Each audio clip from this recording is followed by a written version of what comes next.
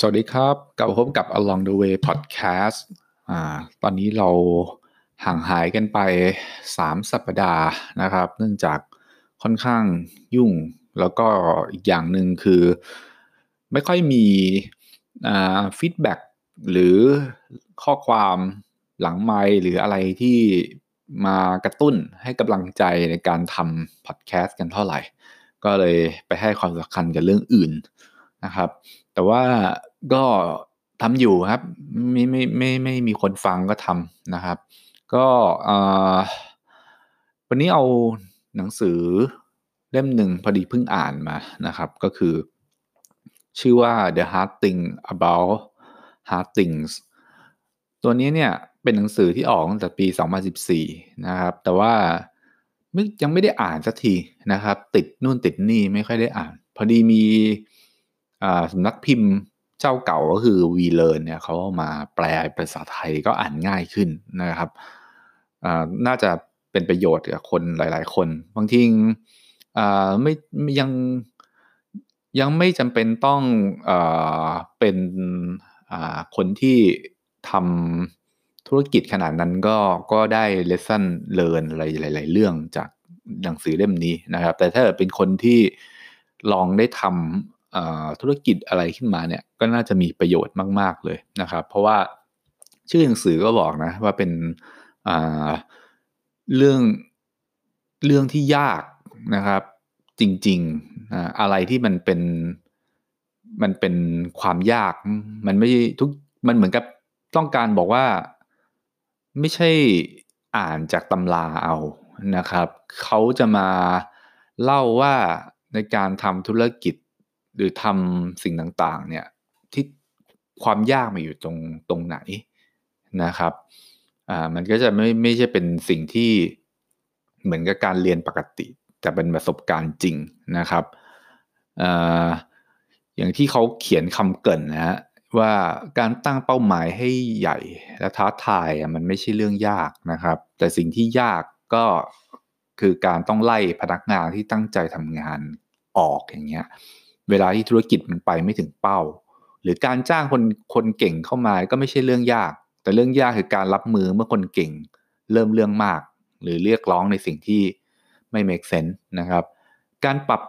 องค์กรครั้งใหญ่ไม่ใช่เรื่องยากแต่สิ่งที่ยากคือทำให้การเปลี่ยนแปลงเหล่านั้น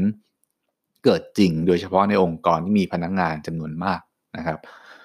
หรือการมีความฝันอันแสนยิ่งใหญ่ก็ไม่ใช่เรื่องยากแต่ว่าเรื่องยากคือการรับมือยังไงถ้าเกิดความฝันนั้นมันกลายเป็นฝันร้ายนะครับอย่างเงี้ยก็มันจะเริ่มนะครับเขาจะเริ่มจากการที่ว่าคนที่แต่งหนังสือเล่มนี้ชื่อเบนโฮโลวิทส์นะครับเขาได้ลองคือทำงานนะครับคือมีประสบการณ์ในการทำงานในเรื่องของอินเทอร์เน็ตนะครับตอนยุคแรกๆเลยเพราะว่าเขาไปทำงานที่ Netscape นะครับถ้าใครอายุประมาณนึงจะทันนะครับ Netscape ก็คือเป็นเบราว์เซอร์เว็บเบราว์เซอร์ตัวแรกๆเลยนะครับสมัยก่อนเว็บเบราว์เซอร์เนี่ยต้องซื้อลิขสิทธิ์ใช้นะครับจะไม่ได้แบบแจกฟรีเหมือนที่มันเป็นอยู่ในปัจจุบันนะครับแต่ Netscape เนี่ยมันเสียหายเยอะก็คือโดน Microsoft ซึ่งทำ Internet Explorer ออกมาแล้วก็แถมมากับ Windows เลยมันก็เลยทำให้ Netscape เนี่ยอยู่ยากนะครับแต่ว่าต่อมาเนี่ยเบนโฮโลวิทส์เขาก็ร่วมมือกับคนที่ชื่อว่ามาร์คแอนเดอร์สันนะครับมาร์คแอนเดอร์สันเนี่ยคือเป็นเขาเรียกว่าเป็นคนที่เป็นตำนานที่มีชีวิตอยู่ในเรื่องของการทำเรื่องบุกเบิกอินเทอร์เน็ตเลยแหละนะครับซึ่งเขาก็ได้ลองร่วมมือกันตั้งบริษัทที่ดูแลเรื่องเกี่ยวกับคลาวด์นะครับคลาวด์คอมพิวติ้งนะครับสมัยนั้นเขาบอกปี1999เนี่ยต้องบอกว่าเป็นเจ้าแรกๆเลยของโลกเลยนะครับที่มีการทำเรื่องคลาวด์นะครับชื่อว่าลาวคลาวด์ซึ่งตอนที่เขาตั้งบริษัทเนี่ยแหละที่เขาจะได้เรียนรู้การต่อสู้กับสิ่งที่ยาก นะครับที่ไม่มีใครสอนนะครับตอนทำแรกๆเนี่ยไอ้บริษัทเขาเนี่ยก็จะก้าวกระโดดนะครับทั้งจากการใช้ชื่อเสียงของ Mark Andreessen Mark Andreessen นี่คือเพราะว่าเคยทำ Netscape เขาก็จะมีชื่อเสียงนะครับพอคนมีชื่อเสียงมาทำเนี่ยก็ทำให้ระดมทุนง่ายนะครับแล้วก็ช่วงนั้นเนี่ยการเติบโตของบริษัทพวก .com เนี่ยมันโตกันฟู่ฟ้าเลยนะครับมันก็เลยเกิดการจ้างงานเกิดการทำอะไรที่ค่อนข้างใช้เงินเกินตัวไปเยอะเลยนะครับทีนี้เนี่ยอย่างที่รู้กันว่าต่อมาฟองสบู่ .com มันแตกนะครับพอฟองสบู่ .com แตกเนี่ยลูกค้าแหล่งเงินทุนนะครับก็หายไปนะครับทำให้บริษัทเขาเนี่ยเกิดภาวะขาดแคลนเงินทุนอย่างหนักนะครับเพราะฉะนั้นเนี่ยเขาก็ต้องมีทางออกในการอยู่รอดก็คือทำ IPO นะครับคือเปิดขายหุ้นให้สาธารณะนะครับแต่ว่ามันยากตรงที่ว่าตอนนั้นเนี่ยในตลาดเรียกว่าในคนที่จะมาลงทุนเนี่ยเขาขาดความเชื่อมั่นในบริษัทอินเทอร์เน็ตแล้วเพราะมัน .com มันฟองสบู่แตกแล้วจนเขาต้องเดินสายนะครับหานักลงทุนแล้วก็ไปเสนอต่อบริษัทการเงินนะครับจนไม่มีเวลานะครับจะนอนจะกลับบ้านไปดูแลครอบครัวนะครับแต่สุดท้ายเนี่ยไอตัวบริษัทเขาเนี่ยก็สามารถขายหุ้นนะครับในราคาที่ตกลงจากเป้า 40% หมายถึงว่าตั้งไว้100ขายได้60นะครับสุดท้ายก็ขายได้แต่หลังจากนั้นอีกไม่นานเนี่ยก็เกิดบริษัทนี้ก็ประสบปัญหาใหญ่นะครับเนื่องจากลูกค้ารายใหญ่เนี่ยล้มละลายแล้วก็เลยไม่สามารถจ่ายหนี้ก้อนใหญ่บริษัทก็เลยอยู่ภาวะใกล้ล้มละลายครั้งทีนี้เบนโฮโลวิชเนี่ยก็เลยต้องปรับกลยุทธ์ยังไงให้ตัวบริษัทเขาเนี่ยอยู่รอดได้ก็เลยต้องมาเป็นผู้ให้บริการซอฟต์แวร์บริหารจัดการระบบโครงข่ายและเซิร์ฟเวอร์เองนะครับคือมีการปรับแนวธุรกิจไปเพื่อความอยู่รอดแบบถ้าอ่านในเล่มเนี่ยจะรู้สึกว่าเขาเรียกว่าต้องมีโชคด้วยส่วนหนึ่งแล้วก็อีกส่วนหนึ่งคือเขามีคนที่เป็นผู้ช่วยก็คือรองระดับตำแหน่งรองจากเขาเนี่ยซึ่งมีความสามารถ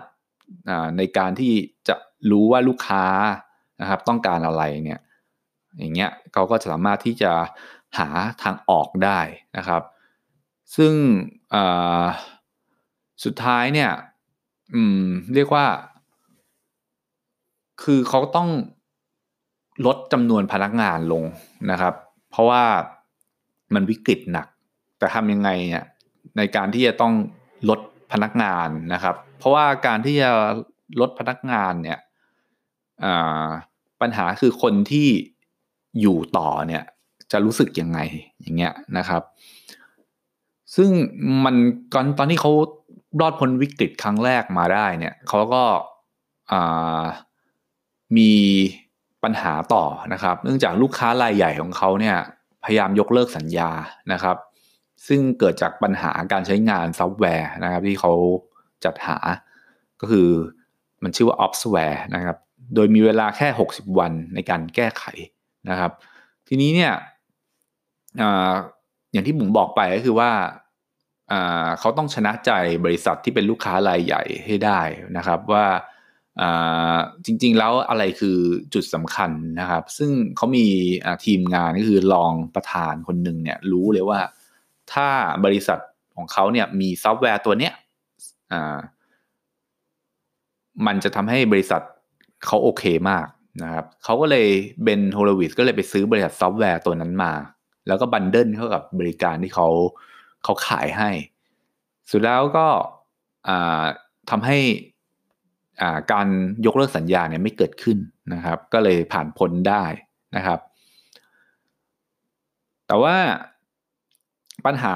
ใหม่ก็เกิดขึ้นอีกนะครับคู่แข่งคนสำคัญรายใหม่ก็เสนอซอฟต์แวร์ที่ดีกว่าซอฟต์แวร์ของเขาอีกนะครับก็เลยต้องระดมพลังงานของพนักงานเนี่ยมาทำงานกันอย่างหนักนะครับจนเสนอซอฟต์แวร์ใหม่ได้ทันนะครับ เลยก็ผ่านพ้นวิกฤตมาได้แล้วสุดท้ายก็ไอซอฟต์แวร์ของเขาก็ถูก Hewlett Packard หรือ HP เนี่ยซื้อกิจการไปในมูลค่าที่น่าพอใจซึ่งกว่าจะมาถึงจุดที่เขาสามารถขายกิจการให้กับ HP ได้เนี่ยก็โอ้โหคือผ่านเหตุการณ์หนักหน่วงเยอะมากนะครับถ้าเป็นคนอื่นเนี่ยก็คือโอกาสรอดก็ยากแล้วนะครับทีนี้จากประสบการณ์ที่เล่ามาให้ฟังเนี่ยเขาก็จะมาเป็นสรุปเป็น lesson learn มาให้กับคนได้รู้ว่าเฮ้ยอะไรคือสิ่งที่เราจำเป็นต้องรู้นะครับถ้าเกิดว่ามีคำถามบอกว่าความลับของการเป็น CEO ที่ประสบความสำเร็จอย่างสูงคืออะไรนะครับคำตอบของเบนโฮโลวิชตอบว่าไม่มีนะครับแต่ว่าถ้าเกิดว่าให้เขาเลือกว่าทักษะอะไรเนี่ยคือคุณสมบัติที่โดดเด่นที่สุดของผู้นำที่จะประสบความสำเร็จนะครับคำตอบของเขาก็คือความสามารถนะในการตัดสินใจเลือกทางเลือกที่ดีที่สุดในสถานการณ์ที่ทุกทางเลือกเลวร้ายไปหมดนะครับซึ่งประสบการณ์ที่เกือบจะล้มละลายซ้ำแล้วซ้ำอีกนะครับทำให้เขาเจอสิ่งที่เรียกว่า hard thing นะครับสิ่งที่ยากนะครับและได้บทเรียนต่างๆนะครับต่อไปนี้ก็คือข้อแรกก็คือ CEO should tell it as it is ก็คือผู้นำที่ดีเนี่ยควรที่จะสื่อสารกับพนักงานทุกคนในองค์กรนะครับอย่างเปิดเผยแล้วก็ตรงไปตรงมาถึงสถานการณ์วิกฤตที่องค์กรกำลังเผชิญอยู่นะครับเพราะว่ามันเป็นเรื่องของความเชื่อมั่นต่อองค์กรที่พนักงานจะมีกับองค์กรในระยะยาวนะครับคือมันต้องวุ่นวายแน่ถ้าพนักงานไม่รู้ว่าปัญหาเกิดขึ้นเพราะว่าผู้บริหารพยายามโกหกว่ามันเป็นเรื่องเล็กใช่ไหมครับเพราะว่าแต่ตรงนี้จะต้องให้เกิดความร่วมมือนะครับจากทุกส่วนนะครับในการแก้ปัญหาต่อมาคือ the right way to lay people off นะครับคือต้องบอกว่าเกี่ยวกับเรื่องของคนเนี่ยสำคัญแล้วก็เป็น critical มากเขาบอกความสำเร็จในการล้างพนักงานฝีมือดีเนี่ยให้ทำงานกับลาวคาวนะครับทั้งที่องค์กรมีการ lay off นะครับพนักงาน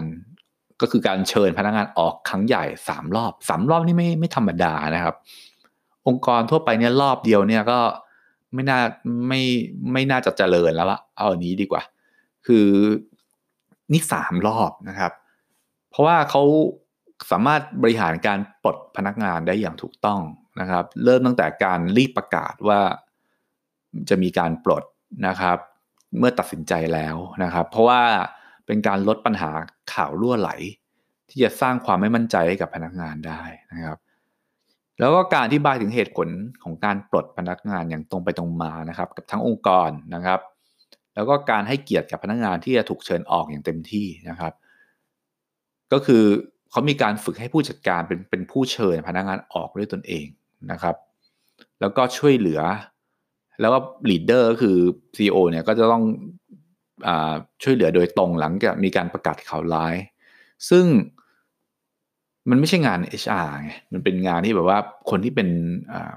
ผู้นำเนี่ยต้องทำเองนะครับแล้วก็ต้องตรงไปตรงมานะครับแล้วก็ผู้นำจะต้องตระหนักว่ามันไม่ได้มีผลแค่พนักงานที่ถูกเชิญออกเพราะฉะนั้นพนักงานที่ถูกเชิญออกเนี่ยความสำคัญพอเขาถูกเชิญออกเขาก็ไม่ได้เห็นว่าบริษัทสำคัญแหละเขาจะเห็นว่า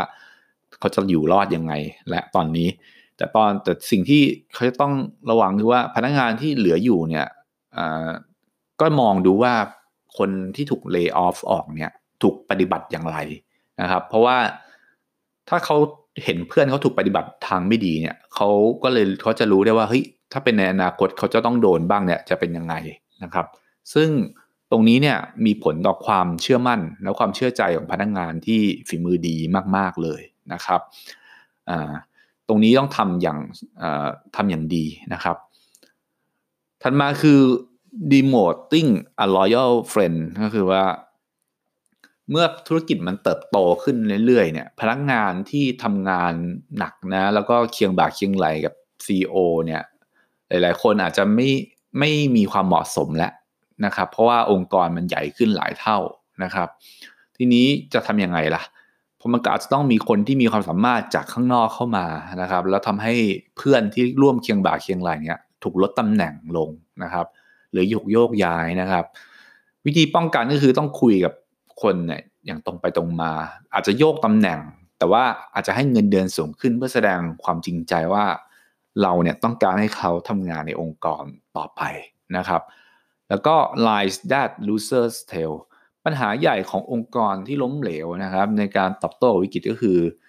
การที่ผู้บริหารเนี่ยพยายามโกหกตัวเองว่าปัญหาที่เกิดขึ้นเนี่ยเป็นเรื่องที่อธิบายได้แล้วก็สุดท้ายมันก็จะผ่านพ้นไปเพราะว่าจริงๆแล้วมันก็ทำให้ปัญหาเนี่ยส่วนใหญ่เนี่ยซับซ้อนแล้วก็ใหญ่ขึ้นด้วยนะครับเพราะฉะนั้นคนที่เป็นผู้นำที่ดีจึงไม่ควรมาเสียเวลาหาข้อแก้ตัวนะครับในการกับผลประกอบการนะครับที่มันตกลงเพราะว่าไม่มีใครสนใจหรอกคำแก้ตัวนั้นสิ่งที่ผู้นำหรือ CEO ควรต้องทำก็คือเข้าไปแก้ปัญหานั้นอย่างจริงจังนะครับซึ่งตอนบทถัดมาเนี่ยเขาจะบอกว่า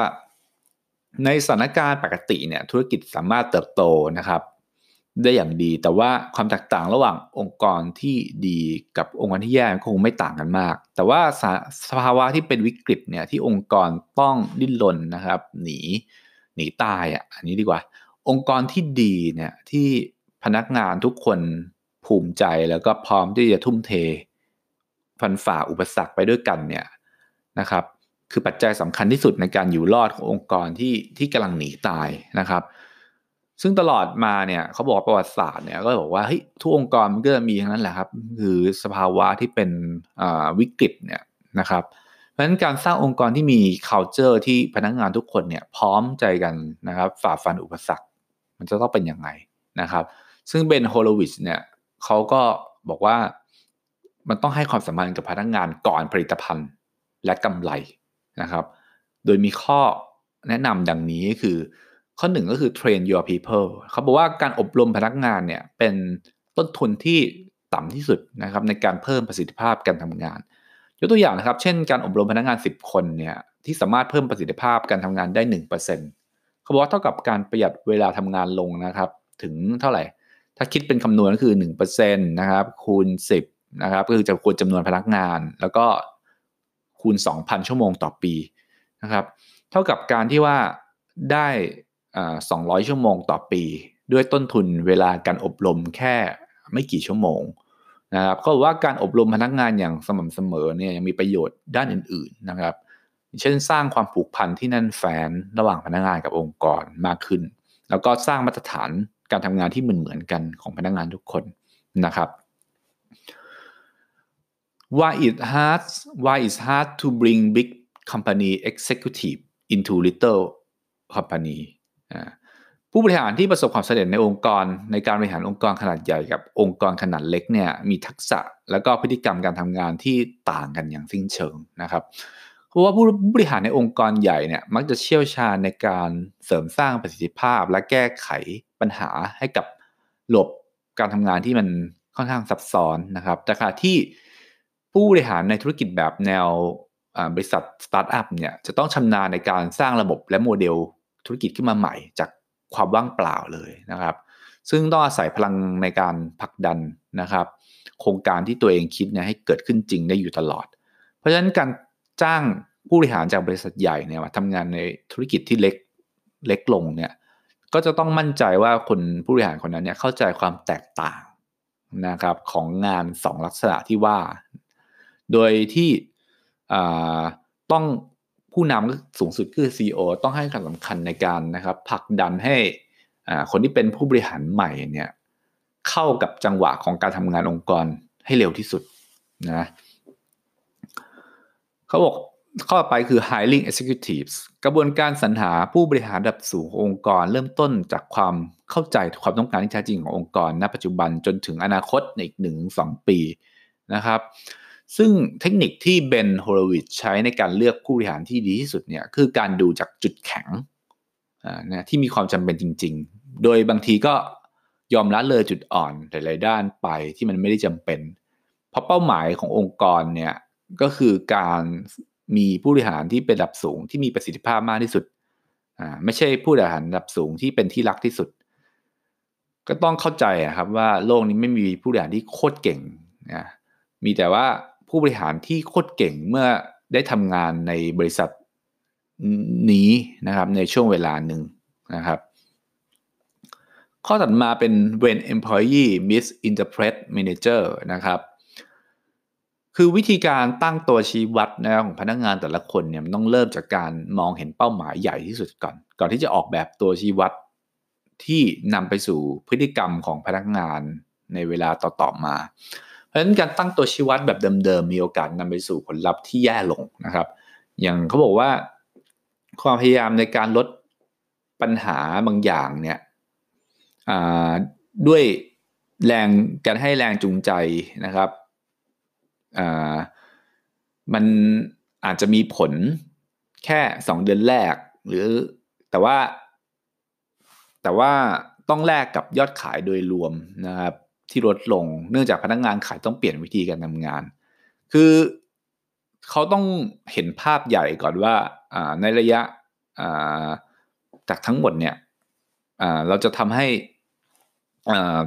เราเนี่ยไปสู่จุดหมายได้ยังไงก่อนจากทุกๆคนต้องเห็นพร้อมกันก่อนแต่ทีนี้ถ้าเกิดเรา